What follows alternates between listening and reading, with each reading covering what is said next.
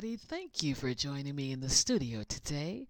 I'm your host, Modesty, and welcome to CSL's Talk That Talk podcast, where I hit it and quit it in 5 to 10 minutes.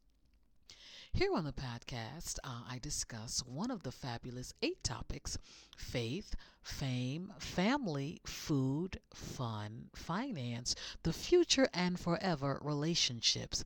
So enjoy this week's episode focusing on the future. The topic for this week is: Are you smart? Is smart technology the new normal? Question for my listening audience. It's 2019. Do you have a smartphone or are you still flip?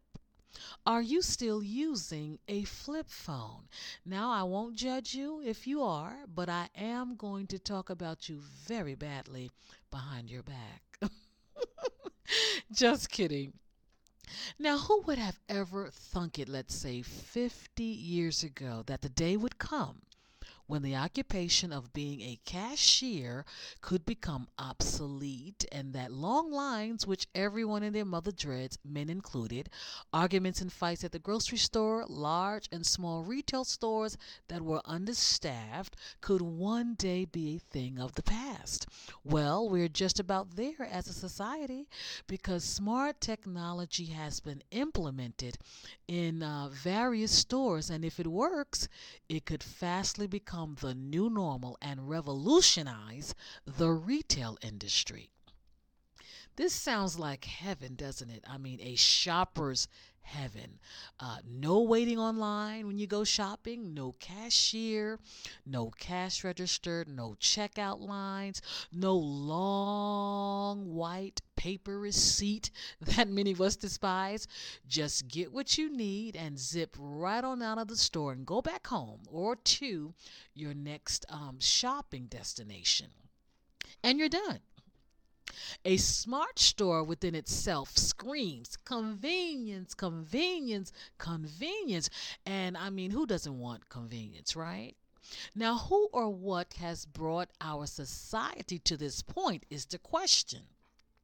Well, the largest online retailer in the world, headed by one of the richest men in the world, Jeff Bezos, has initiated smart technology for Amazon Go stores that allows customers to shop and go.